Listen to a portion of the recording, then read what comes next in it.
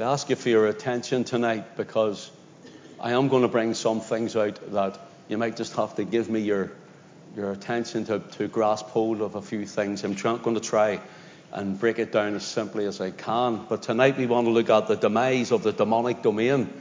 In other words, we want to look at the fall of Babylon and the whole Babylonian system. Turn with me, please, to the book of Revelation. Please, the revelation of Jesus Christ, chapter 12.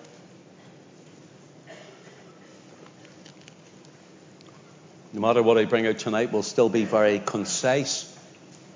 It won't be exhaustive by any means. But let's just read from verse 7, please. Revelation 12, verse 7.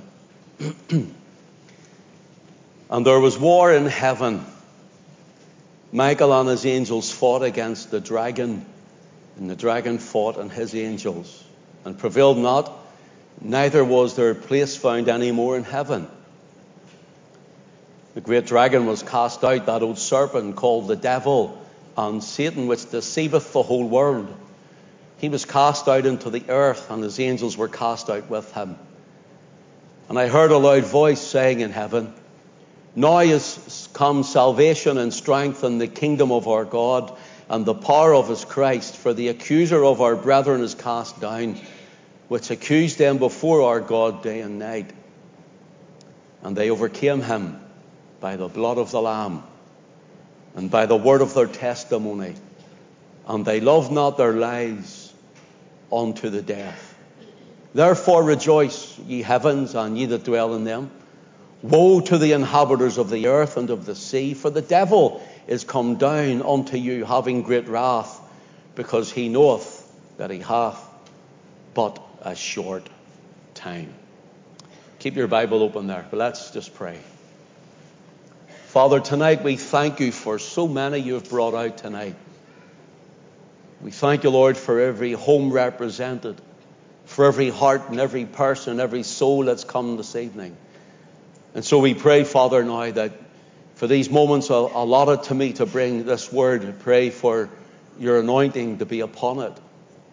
We pray for your hand to be on us, and for your spirit to move from seat to seat, from heart to heart, life to life, and speak to each and every one of us. We pray, Father, in the name of the Lord Jesus, for those who are sick and can't be here this evening. We pray for their healing, speedy recovery. For those who are away, those families that aren't with us because of taking a break away, we pray for your blessing to be with them and refresh them. For those who are watching live or later, we pray for your blessing on them also. But Father, for us that are here in this tent this evening, I pray that thy Spirit would move upon our hearts. Anoint this man of clay lips and glorify the Son of God, the Lord Jesus Christ. In his name we ask it. Amen. Amen. In Revelation 12 and in verse 12, listen to what it says. Therefore rejoice, ye heavens, and ye that dwell in them. Woe to the inhabitants of the earth and of the sea. For the devil is come down unto you, having great wrath, because he knoweth that he hath but a short time. Two things here about the devil and his fall when he was, as it were, kicked out of glory. First of all, he has great wrath, we're told. And secondly, he has but a short time. First of all, he's got great wrath. And secondly, he has but a short time. The devil here means diabolos, which means a slanderer, false accuser, and one who outrightly opposes God. If you will look down the chapter to the very last verse, to verse 17, it says, And the dragon was wroth with the woman, that is, with ancient Israel, scattered Israel, and again it will be those who have settled Israel. Notice throughout time the dragon is wroth with the woman, has wrath with them.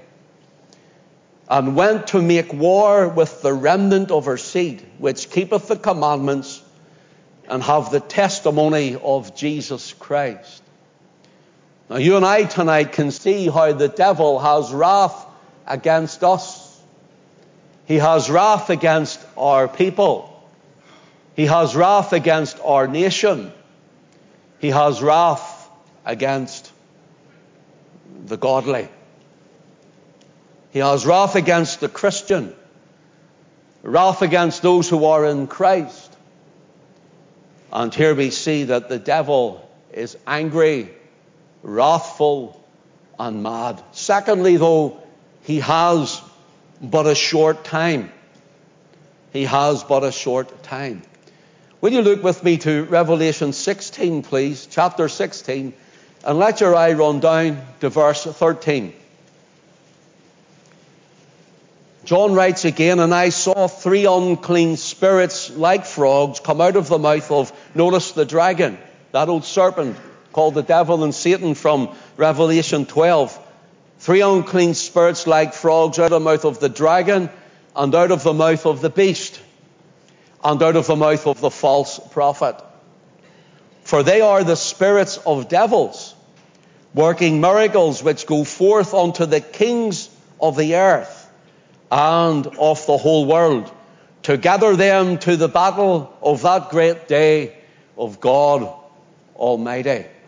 Here we see these spirits of devils now working in people, working in men and in women, working in those who are in higher echelons than even you and I, moving, as it were, like a chessboard, people into place for the battle of that great day of God Almighty. They are called unclean spirits.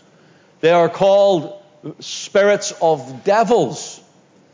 And these unclean spirits and spirits of devils, they have shown through time right until this evening. They are spirits who work in the political world. That is, I'm not talking about even just at our localized version, although there are many of them who are voting on for abortion. There are many of them. In fact, there's one who has actually now looking to try and bring abortion right up to birth in Northern Ireland. Mr. Farry. And we have spirits of devils working in people. We have it in different places in our government. But the spirits of devils, these unclean spirits, are moving upon men, and especially in higher echelons of society and of our world. Political. They are ecclesiastical. In other words, they are religious. All sorts of religions and religious garb, wearing it and walking in it and ritualizing it. We have what is called the Abrahamic so-called family of a gathering together held and mostly brought in by the Church of Rome and the papacy, bringing in Islam and even Judaism and Christianity all together to worship under one single banner. And of course, other religions are invited to come along and to worship with them. Every religion under the sun on this planet is invited, and it ecumenizes. The ecumenical movement has spread not only through evangelical Protestantism, but it has spread throughout the nations of every country. And where they are brought together, and they are being brought on to a final end and a final destination. The devil knoweth that he hath but a short time, and hence he is promoting these things. He is pressing these things, and people are pressured with these things. So there's political, there's ecclesiastical, and then there is economic Babylon. Economic, thinking of the financiers of the world. Those who say they are Jews and are not, but are the synagogue of Satan in Revelation 2 and 9, Revelation 3 and 9. Those like the Bilderbergers and the Rothschilds and the Soros and the Goldman Sachs and all of those cartels and families who fund wars. Do you know who's going to make the money out of the next war? Whether it be Russia and the West, or whether it be Russia and Ukraine, or whether it be between the Israelis and Hamas. Do you know who makes the most out of it? The banking cartels, the financiers, the international globalists. And hence the Lord is not taken by surprise. And he's bringing all of this out, and he's saying, listen, this is what is going to happen through time until the coming of our Lord Jesus Christ. In Revelation 17 and verse 14, if you look at it, and if you get time, you go home, you read Revelation 16 on from where we read, and then read Revelation 17 into Revelation 18, and you will see the fall of Babylon, ecclesiastical and political, and of course economical. You'll see it written in the book of Revelation. But Revelation 17, and if you'll let your eye run down the chapter, please, to verse 14. He speaks of this Babylonian system, these spirits of devils, these unclean spirits. Verse 14 says, these shall make war with the Lamb. Who is the Lamb? The Lord Jesus Christ. And these shall make war with the Lamb, and the Lamb shall overcome them. Praise God. It doesn't say he might overcome or he'll try to overcome. See, Jesus rules and reigns. He's King of Kings and he's Lord of Lords, and it tells us this. Notice this, the Lamb shall overcome them, for he is Lord of Lords and King of Kings, and they that are with him. Notice, there are those who are with him. There are those who are against him. Those who are with Christ, those who are anti-Christ, in other words. Notice, and those who are with him are called and chosen and faithful. Now, I want you to see this, brothers and sisters, before we go any further. First of all, this is Babylon against God and his people, against Christ and his bride. This is Babylon spiritually against that is Christ's people. First of all, we have Babylon shall make war with him, with Christ, through you and through me. And secondly, there are those who are with him. They are called of God. They are chosen in God, Christ, and they are faithful to his service. Called, chosen, and faithful. And here's a challenge for all of us in the days in which we live. If you're called of God unto salvation, then you are chosen in Christ. And hence we ask, are you faithful in your service to him? Are you faithful in your service to him? Now, Babylon, as in the city or the name Babylon, Babylon in the scriptures is mentioned some 287 times. In fact, it is mentioned more than any other city in the scriptures, bar one, which is the city of Jerusalem. Jerusalem is mentioned 811 times in the scripture. Now, I need you to pay close attention with me, please. Here we have that spirit of devils moving now in the Spirit of God, moving, bringing men and women, redemption coming to his people, salvation in the hearts of men and women. And through time we have seen that the true children of God have been persecuted the whole way through time. But stay with me if you will. In Revelation chapter 12 and in verse 11, it mentions overcomers. Overcomers. Notice, and they overcame him, the devil. Would you say overcome? Who's washed in the blood tonight? They overcame him by the blood of the Lamb. So the old spirits of devils who are out there, those demonic demons who are out there working in the hearts of men and women, all of those unclean spirits of men and women who hate Christ, hate God, hate his word. If you're washed in the blood, then you overcome your sin. John tells us that we overcome the devil. John tells us that we overcome our sin in his letters. But he tells us that we overcome the world, because greater is he that is in you than he that is in the world. So those who are by faith washed in the blood of the Lamb, those who are cleansed from their sin by the blood of Christ, they should be an overcomer in this world. But take note, and they overcame him, the devil, by the blood of the Lamb. But it doesn't stop there, by the word of their testimony. Brother, how's your testimony tonight? I'm not asking you, does everybody like you, because that's your testimony. Because if that was me, then I'd have half a testimony.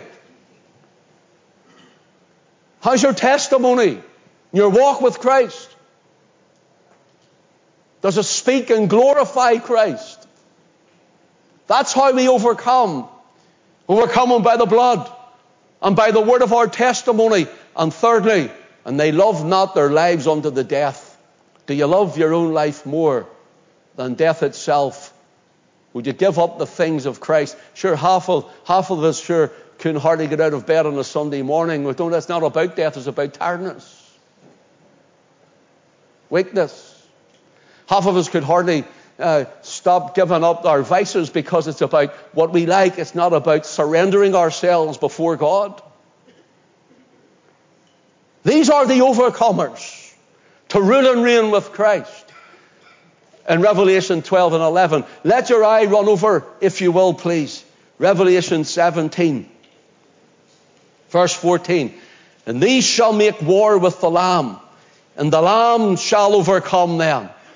Notice, Christ in his glory, Christ in his power, Christ in all that he has done, in who he is, shall overcome them, for he is Lord of lords and King of kings, and they that are with him are called, chosen, and faithful. Can I ask you tonight, maybe you don't know the Lord Jesus Christ as your Savior, as your own Lord and personal Savior. If this was tonight now, where do you stand? Are you for him? Are you with Christ? Or are you against him with this other band, which is Antichrist? Which is Antichrist. Listen to Merrill C. Tenney. He was a professor of Greek. And I looked up some of his stuff, and writing on Babylon, the city, the country, and now the spirit of it going around, the globalized system of it that we live in. Listen to Merrill C. Tenney on Babylon. I quote him. He says, Babylon was the essence of all evil, the embodiment of cruelty, the foe of God's people, and the lasting type of sin, carnality, lust, and greed.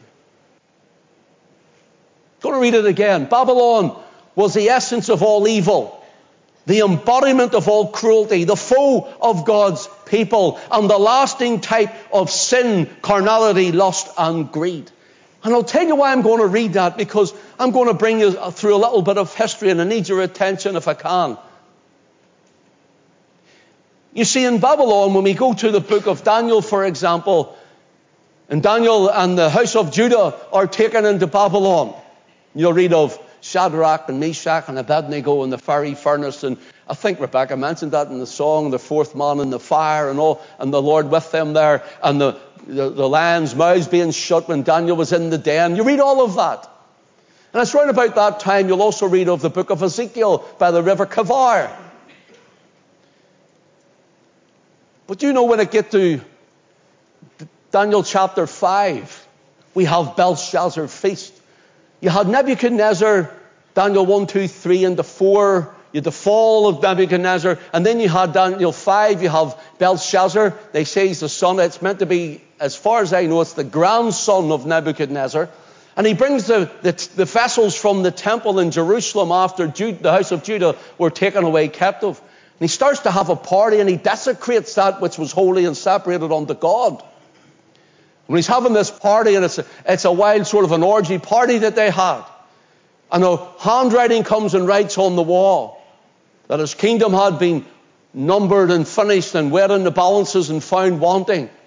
And that night they'd be taken over.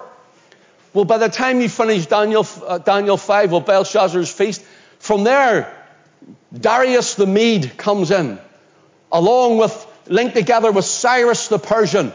And these two kings come together, and they push out Babylon. And at this point in time, what happened were the magicians, if you want, the soothsayers of Babylon, many of them fled Babylon, taking the mystery religions of Babylon with them. And where did they go? They went to Turkey. And when they went into Turkey, they stopped at a city called Pergamos. And when they stopped at the city called Pergamos, there they came under the protection of the king which was there. And the king was called King Attalus III. And there he protected them. But he was only a king for 5 years, from 138 BC to 133 BC, and he died. But when they brought all the mysteries in, Attalus took all of the Babylonian mysteries and all the titles that they had, they bequeathed them unto him. Attalus then, before he died, bequeathed them where? To Rome, to the Caesars in Rome. And so the Caesars in Rome took all of this upon themselves. And they started to call themselves these Babylonian titles of names. Julius Caesar, born in 100 BC, died about 44 BC. He started calling himself Pontifex Maximus, the chief priest. The bridge, it means, the road builder, the one who stands between God and men. The Caesars were God on earth, you see, to them, to the Romans. And I'm the one who stands between the Roman people and the Roman Empire and God. And this started to come down the line, and Virgil in his poems wrote about this type of thing. And he wrote of Julius Caesar and his time, and he writes, and he calls it Novo Ordo Seclorum. Do you know what that means? Novo Ordo Seclorum, New World Order. Way back then, New World Order, coming from Babylon. And Israel now are heading westward, and they're settling down all over. And by this time, they're following everywhere they went. Babylon followed. And this Novo Ordo Seclorum, New World Order, by the poet, he writes about this with Julius Caesar. And then when we come a little through time and have the death, the burial, and the resurrection of our Lord Jesus Christ, in 460 AD, in 460 AD, the Romans were attacked by some of the Germanic tribes around the city of Rome. There's always been battles, but they gathered together, and Rome came under pressure at about 410 AD. And they called the very Roman troops from Britain, which were up as far as Hadrian's Wall, and they called them back to Rome to protect and defend pagan Rome. But by the time 476 came, pagan Rome had fallen. It was gone. But the title deeds from Babylon, the very names of the titles were kept.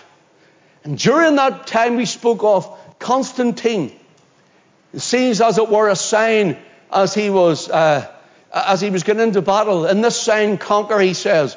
And he allegedly said he became a Christian. And it stopped and stemmed the persecution of the Christians in Rome for a while. And while this happened, I'm trying to skip through some years, but while this happened, the pagans in Rome complained. And the pagans in Rome started saying, well, we're pagan, we're not Christian.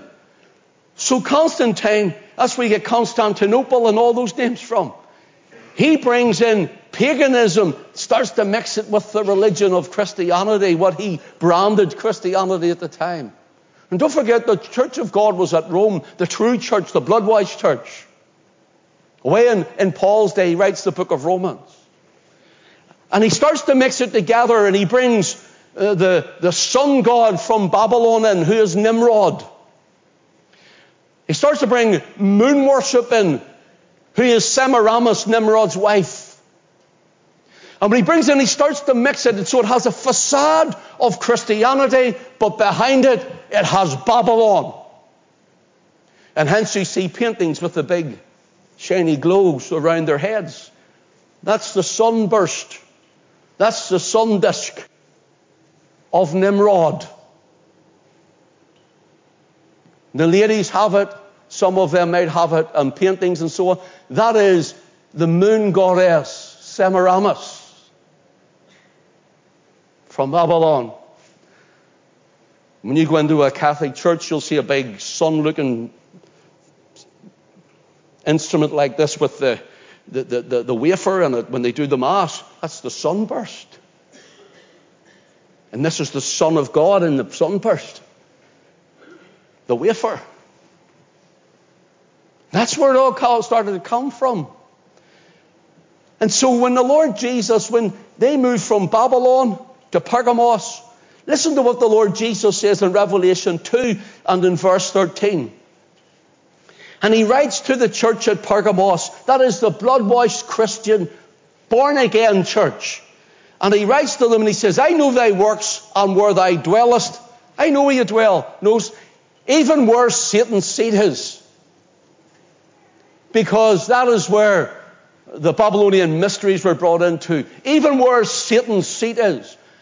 And Pergamos, the name of the city of King Atlas, means married to power. Married to power. And hence going to Rome, they had what was known as Pontifex Maximus, the vicar of God. And then it comes from there, they have, and you'll see it even in Anglican churches, the big mitre hat. They look like a big fish's mouth. That's from Dagon, the fish god. That's from Dagon. And the Anglicans wear it as well. It's a Dagon fish mouth, the hat of it. And hence from here there's a deadly wound in Rome, and it happens at 476 AD, and the pagan Roman Empire dies with Romulus Augustulus was the last emperor. And these Germanic tribes had conquered pagan Rome. There's said to be 10 of them, by the way. Do you know the 10 toes in Daniel chapter 10? There's 10 toes. They take up the area of Europe. I can't remember them all, but you had the Franks, the Gauls, the Alans, the Heruli, the Burgundians. There's 5 of them off the top of my head. Goths, Visigoths, Ostrogoths. There's 8 of them. I can't just remember the 10 of them off the top of my head. And they all came together and attacked. And there was a deadly wound that happened in 476. But the beast rises again. And out of it comes the papal empire.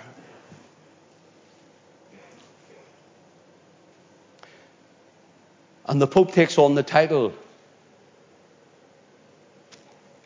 Bridge Builder, Vicar of Christ, Pontifex Maximus. It gives the idea that we are as a priesthood, the ones between man and God. It's the idea of it. Bridge building for you. I am the tower to heaven for you. I am the mediation, the mediator for you. That's the idea of it. That's where it comes from. That's how I got there. But you know, in 1 Timothy chapter 2 and verse 5, do you know what Paul writes? For there is one mediator. How many is there? There's one. Would you say one loud? One. There's only one. Not a saint, so-called. There's none of the prophets there praying for you. And your granny and your granddad aren't, and all that sort of stuff coming to meet you. For there is one mediator between God and man, the man, Christ Jesus. There's one. He is the Logos. You know what the Logos was? The one who came between God and man. The Word came to the prophet. The prophet spoke the Word. The Logos came down and he moved through the prophet. brothers and sisters, you see this system all coming to pass. That's the ecclesiastical side of it. We look at the political side, and we can look at the very economic side of it all. But in the scripture says this woman that rises out, there's two women, the Israel woman and those who are saved, and the Roman woman, the harlot that rides the beast. It says she fornicates with all the kings of the earth.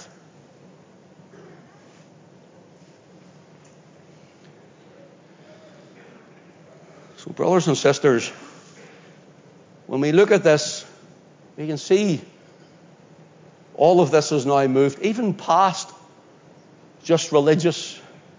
It's went into political systems. It's brought forth communist ideology, Marxism.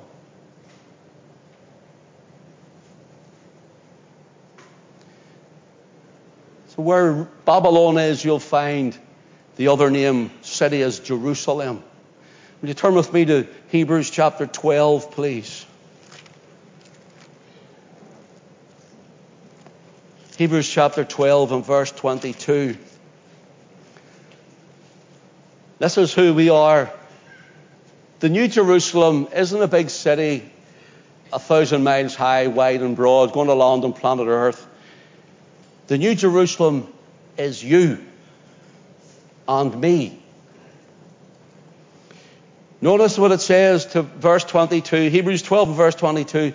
But ye are come unto Mount Sion, unto the city of the living God, the heavenly Jerusalem. Notice the heavenly Jerusalem, unto the innumerable company of angels, to the general assembly and church of the firstborn, which are written in heaven, unto God the judge of all, and to the spirits of just men made perfect, and to Jesus the mediator. Notice Jesus the mediator of the new covenant, unto the blood of sprinkling that speaketh better things than that of Abel. So, brothers and sisters, this is the new Jerusalem, is you who are redeemed. The blood-washed, blood-bought, Spirit-filled church of God. Those of us who have come from every walk of life in our nation, come from different denominations, and we found that our denominations were hopeless. I'm not saying there's no saved people, there's no good people. I'm just saying they were hopeless. They have failed at their task.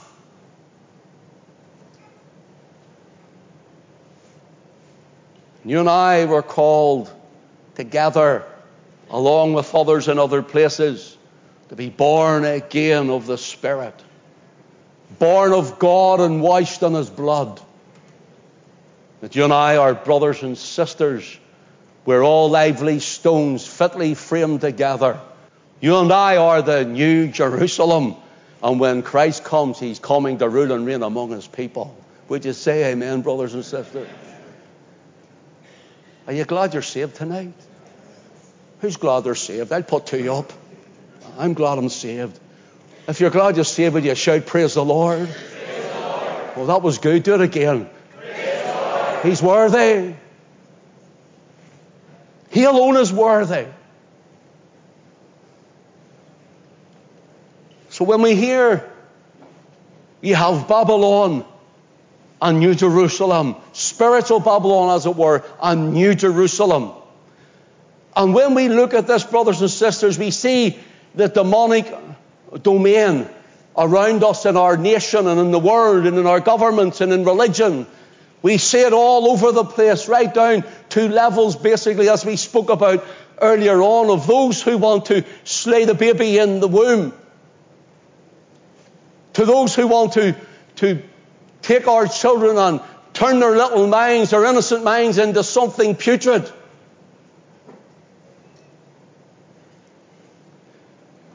Brothers and sisters, it says that Jesus will come and they will fight against the Lamb. And there are those who are with Him, who are called and chosen and faithful. But there are those who fight against Him. Listen to what Jesus said in Matthew 12 and verse 30. He that is not with me is against me. He that is not with me is against me, and he that gathereth not with me scattereth abroad. So who are you with tonight? And what side are you on? People say you don't need to pick sides. You do when it comes to Christ. Make your mind up time, people, if you don't know him. Make your mind up time, even Christian. Are you sold over to him? Sold out for him? Wholly given to him? So which side would you be on? The chosen, the called, and the faithful with Christ? Or anti-Christ, those who are against him?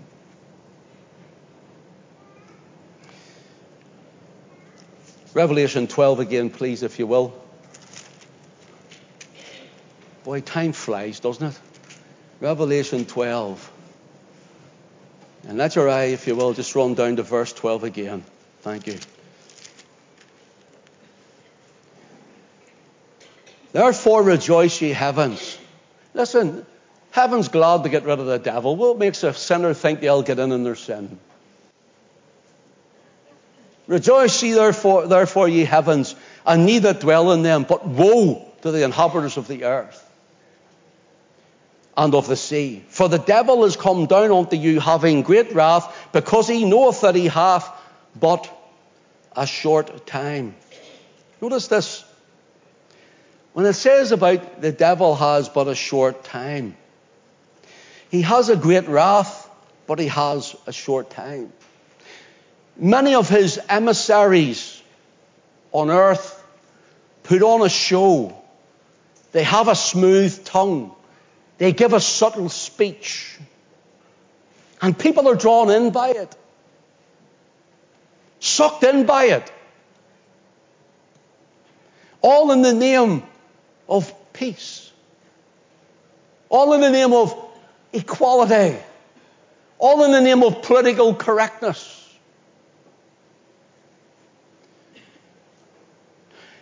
Listen to what it says in 2 Corinthians 11 and verse 4.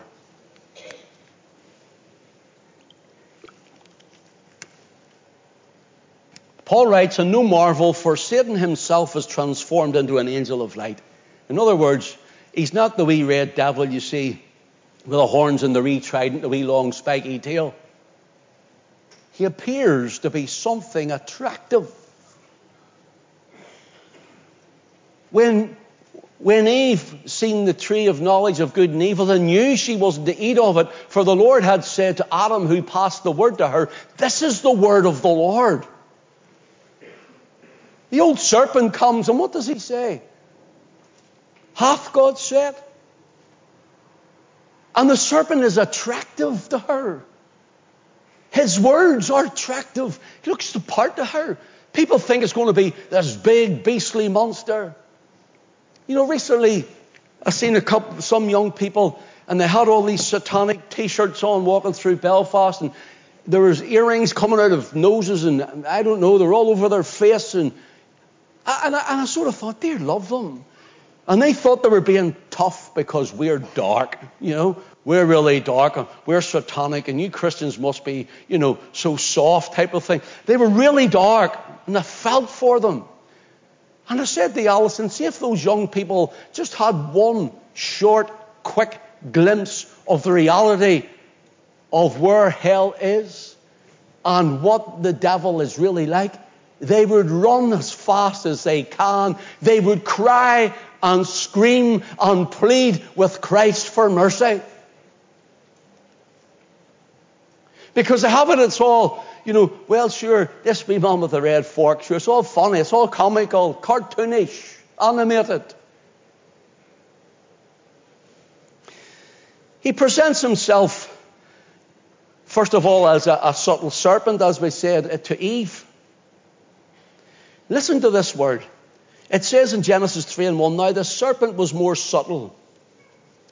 The word subtle is the word arum. Arum.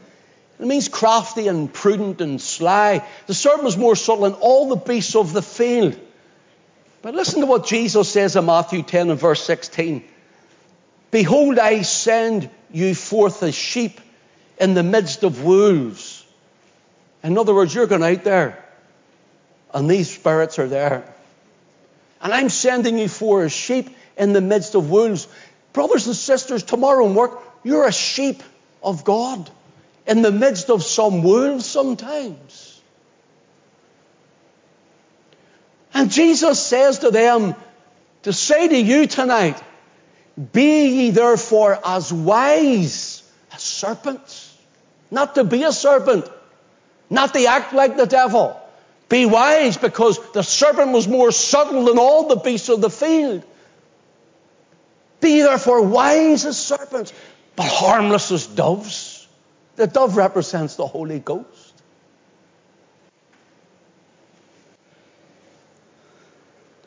Secondly, he's like a devouring, roaring lion. In 1 Peter 5 and 8, Peter says, be sober, be vigilant, because your adversary, the devil, as a roaring lion, walketh about seeking whom he may devour.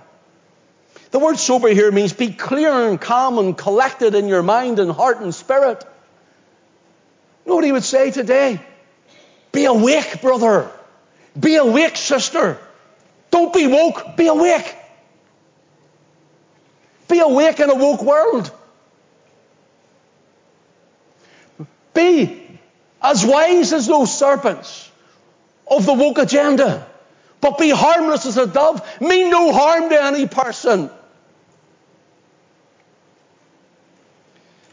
But he says to be sober and vigilant. It means give your strict attention to, for the devil wants to devour you. See the word devour? You know, I looked up the word there. I know what it means. To swallow, to gulp down something to drink. In other words, it's like, you know, a crocodile would get something in the river and it rips a big part of it off, that throws the head back and goes, and gulps it down whole. He says the devil and those spirits out there want to gulp you up. Swallow you whole. See, they're warring against the Lamb and those who keep his commandments and have the testimony of Jesus Christ. That's you and I.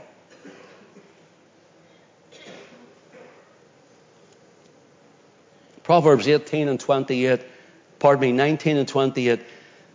The Septuagint takes this word for devour, karapino, and they use it in the Old Testament. And it's used in this verse: an ungodly witness scorneth judgment, and the mouth of the wicked devoureth iniquity. In other words, you can see in society today, I hope you see it, it's getting worse. It seems to be coming in at an awful rate, a great speed, and there's no depths to which they won't sink to. You see, they've thrown out the 10 Commandments, which is the guideline for our moral standards of living and worship. But when they throw that out, they have no moral code left. One man's morality is greater than the other, and his morality is lesser than someone else's. And hence they're trying to do things like all of this gender neutrality, and it's not he or her, it's them, and all of this stuff. The floodgate has been opened.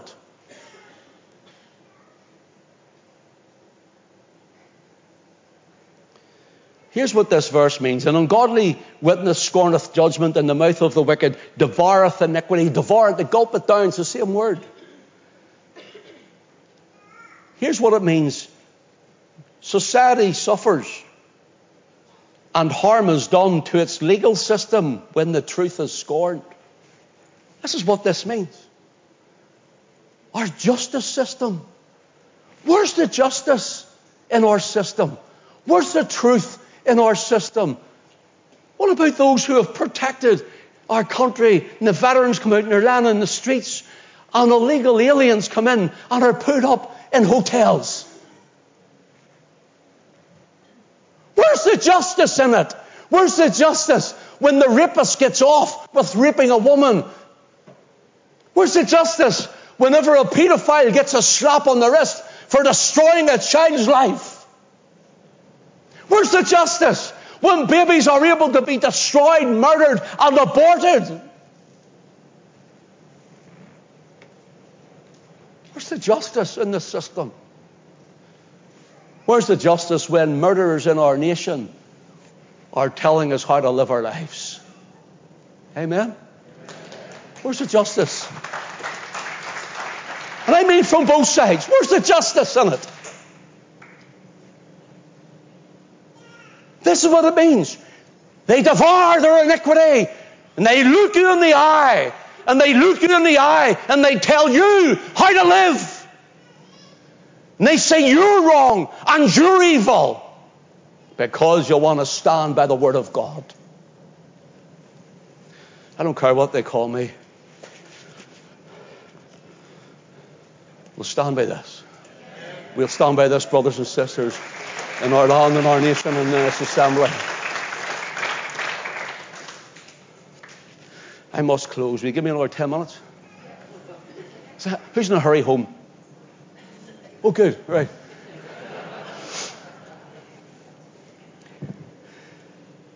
It means society suffers and harm is done to its legal system when truth is scorned. The wicked love it, devour it, and hence your society tumbles down. So he presents as a subtle serpent. He's likened to a devouring, roaring lion, and he's called a thief. That's what Jesus thinks of him. The Lord Jesus called him a thief. John chapter 10 and verse 10. The thief cometh not before to steal and to kill and to destroy. Jesus said that. This old wicked one, all these spirits, he's not omnipresent, he's not omnipotent, he's not everywhere at once, and he can't be almighty, or else God isn't almighty. So he's not.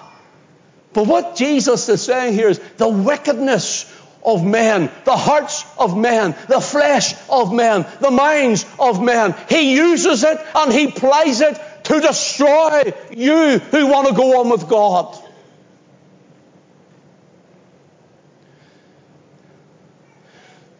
And many people just say, okay, I'd rather sit and have an easy life. I'd rather sit and have an easy life. See here the thief. Do you know one of the words for it?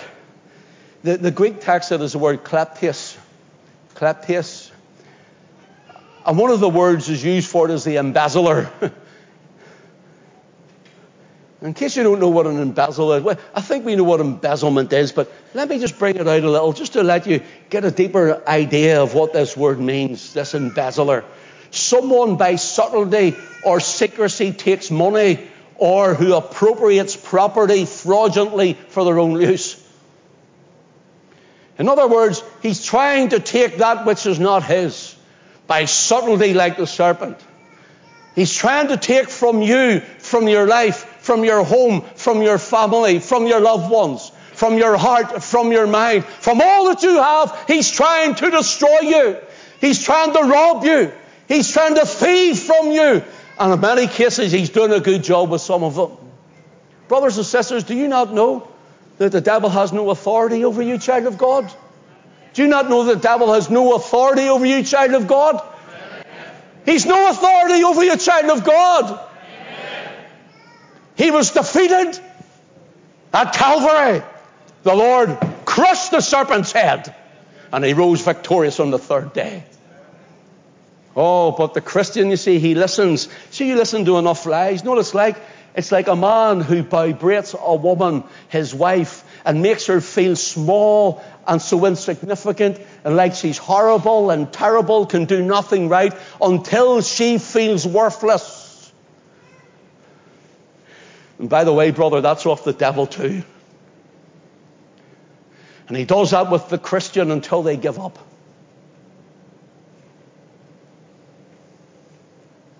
Until they give it over. You know what the Bible says? The devil's a liar. Don't listen to his lies, brother. And don't you listen to his lies, sister. Here we find the embezzler, the thief, the burglar, the housebreaker, the robber. I looked up one word that says you call him a safe cracker. I don't know what sort of safes they had back in the Lord's day, but apparently it's used as a safe cracker. You know, he's able to get into those tricky places that you feel that they're fortified and are not fortified enough. Make sure you fortify your life in the Word of God. Make sure you're in the place with Christ and you fortify your family. Make sure you fortify all that you are and all that you have, and your little ones and your loved ones. Keep them covered in the blood. Keep them covered in the Word of God. I better hurry. And fourthly, we see he's transformed into an angel of light in 2 Corinthians 11:4. You see, he persuades men to do things under the name of religion. He persuades men to do things under the name of the greater good. And he persuades men and women to do things under the name of, as I said, equality and political correctness, under the name of freedom of expression. Looks good, angel of light. Now, Revelation 12:12, he has great wrath, and he hath but a short time. Now, brothers and sisters, if you have been awake, and if you don't know what I mean by that, then you haven't been awake. Awake to all's out there, all that's going on. If you have been awake, you'll have noticed this manifest in your face, flaunting and provocation of the demonic and satanic over every media platform there is across the world. The hatred against the Word of God, against the kingdom of God, against the Son of God, and against the children of God. The devil's great wrath is increasing. I want you to listen now. The devil's great wrath is increasing. And why does it seem to be like pouring out in a greater fashion? Why is it getting more and more? I'll tell you why. Because he knows he has but a short time. He's trying to do as much damage as he can. But he hasn't taken the Lord by surprise. But he's taken many Christians by surprise. Paul writes in Ephesians 6:12, for we wrestle not against flesh and blood, but against principalities, against powers, against the rulers of the darkness of this world, against spiritual wickedness in high places. He knows his cohorts, his unclean demonic spirits know they have but a short time. And this is the demonic demise.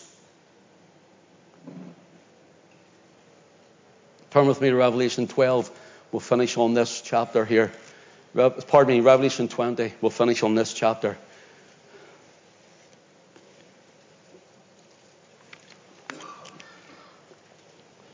Verse 1, please. And I saw an angel come down from heaven, having the key of the bottomless pit and a great chain in his hand. And he laid hold on the dragon, that old serpent which is the devil and Satan, and bound him 1,000 years, and was cast into the bottomless pit, and shut him up, and set a seal upon him, that he should deceive the nations no more, till the 1,000 years should be fulfilled. And after that he must be loosed a little season. I saw the thrones, and they that sat upon them, and the judgment was given unto them. And I saw the souls of men that were beheaded for the witness of Jesus and for the word of God, which had not worshipped, notice, the beast, neither his image, neither received his mark on their foreheads nor in their hands, and they lived and reigned with Christ 1,000 years. Now listen, I told you before, the image on the forehead or his mark is not a big 666 tattooed into your head. It says we will receive the Father's name on our forehead. Does that mean we're just going to write Father? Or is it going to be Jesus? Is it going to be God? Is it going to be Jehovah or Yahweh? Is it going to be the Tetragrammaton? What? No, it means to take on the teaching, the word and the doctrine. What they're telling us, what they've said to us, the things that are happening in the nation, around the world. The controlling factors. Listen, see, talk about, where to put this? See, especially the United States. Do you know they've printed that many dollars now? That there could be a big monetary crisis again. A crash coming. It's going to come anyway. Because then they'll usher in digital currency. America just kept printing money and printing money. Do you remember the Deutschmark after the war? The Germans were going for a loaf of bread. You know, you send them down a loaf of bread and you have a couple of, I don't know what a loaf of bread is, if you have a couple of pounds in your pocket, is that enough? Is it, Alison? Yeah. Which one, Norman? Tesco's. You go to Tesco, you get a loaf of bread for a couple of pounds there, yours enough. I wonder will they give me royalties and that now for advertising for them. But you used to go down, if, I don't know, whatever money it was in your pocket, a couple of pounds. You go down for a loaf of bread. The Germans with the Deutschmark after the war, they used to have to load a wheelbarrow full of Deutschmarks and walk down to the shop to get a loaf of bread. For a loaf of bread. That's what's going to happen. And they're going to make it impossible for us unless we go into this monetary system of digital currency. You know, all it is, moving numbers about. But you remain poor and you'll be happy, says Klaus Schwab. You'll be happy. That's for another time, that part. But notice here, this is taking on the doctrine, not only doctrine of salvation wrong, or the knowledge of Christ wrong, but the doctrine of how they lead the people, treat the people, enslave you. And the mark in the hand is they're having fellowship with them. Notice what it says here. Just let me read on and we'll finish here. Verse 5, but the rest of the dead live not again until the 1,000 years were finished. This is the first resurrection. Blessed and holy is he that hath part in the first resurrection, and such the second death hath no power. But they shall be priests of God and of Christ, and shall reign with him 1,000 years. And when the 1,000 years are expired, Satan shall be loosed out of his prison, and shall go out to deceive the nations that are in the four quarters of the earth, Gog and Magog, to gather them to the battle, the number of whom is as the sand of the sea. And they went up on the breadth of the earth and compassed the camp of the saints. Notice the camp of the saints about on the beloved city, and the fire came down from God out of heaven and devoured them. The devil that deceived them was cast into the lake of fire and brimstone. Notice where the beast and the false prophet, who the false prophet is? Old Muhammad. Jesus said, when they say unto you, behold, he is out in the desert, go not out after him.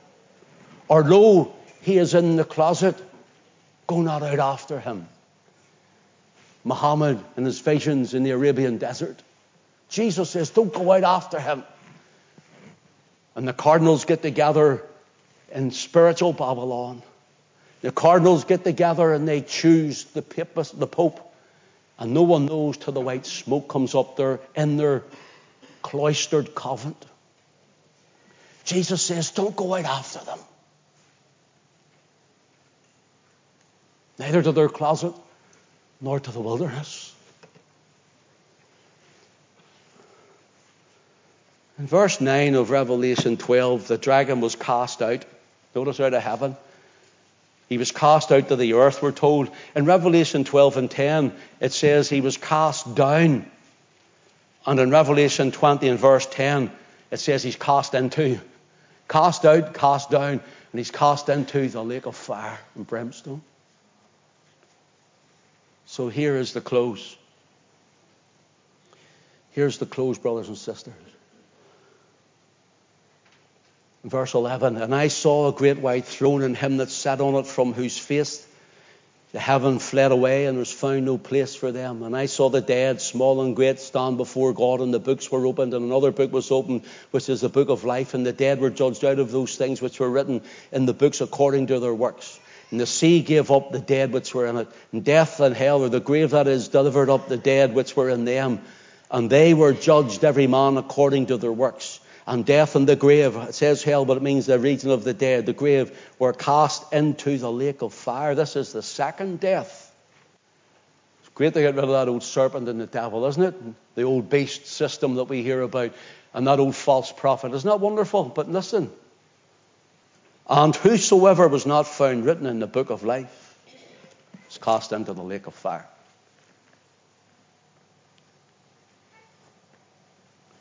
Whosoever. It doesn't say that if you're a Roman Catholic, you're cast into the lake of fire.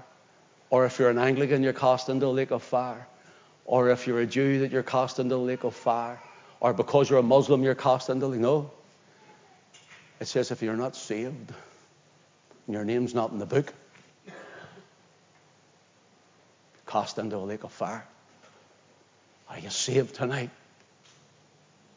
Are you born again?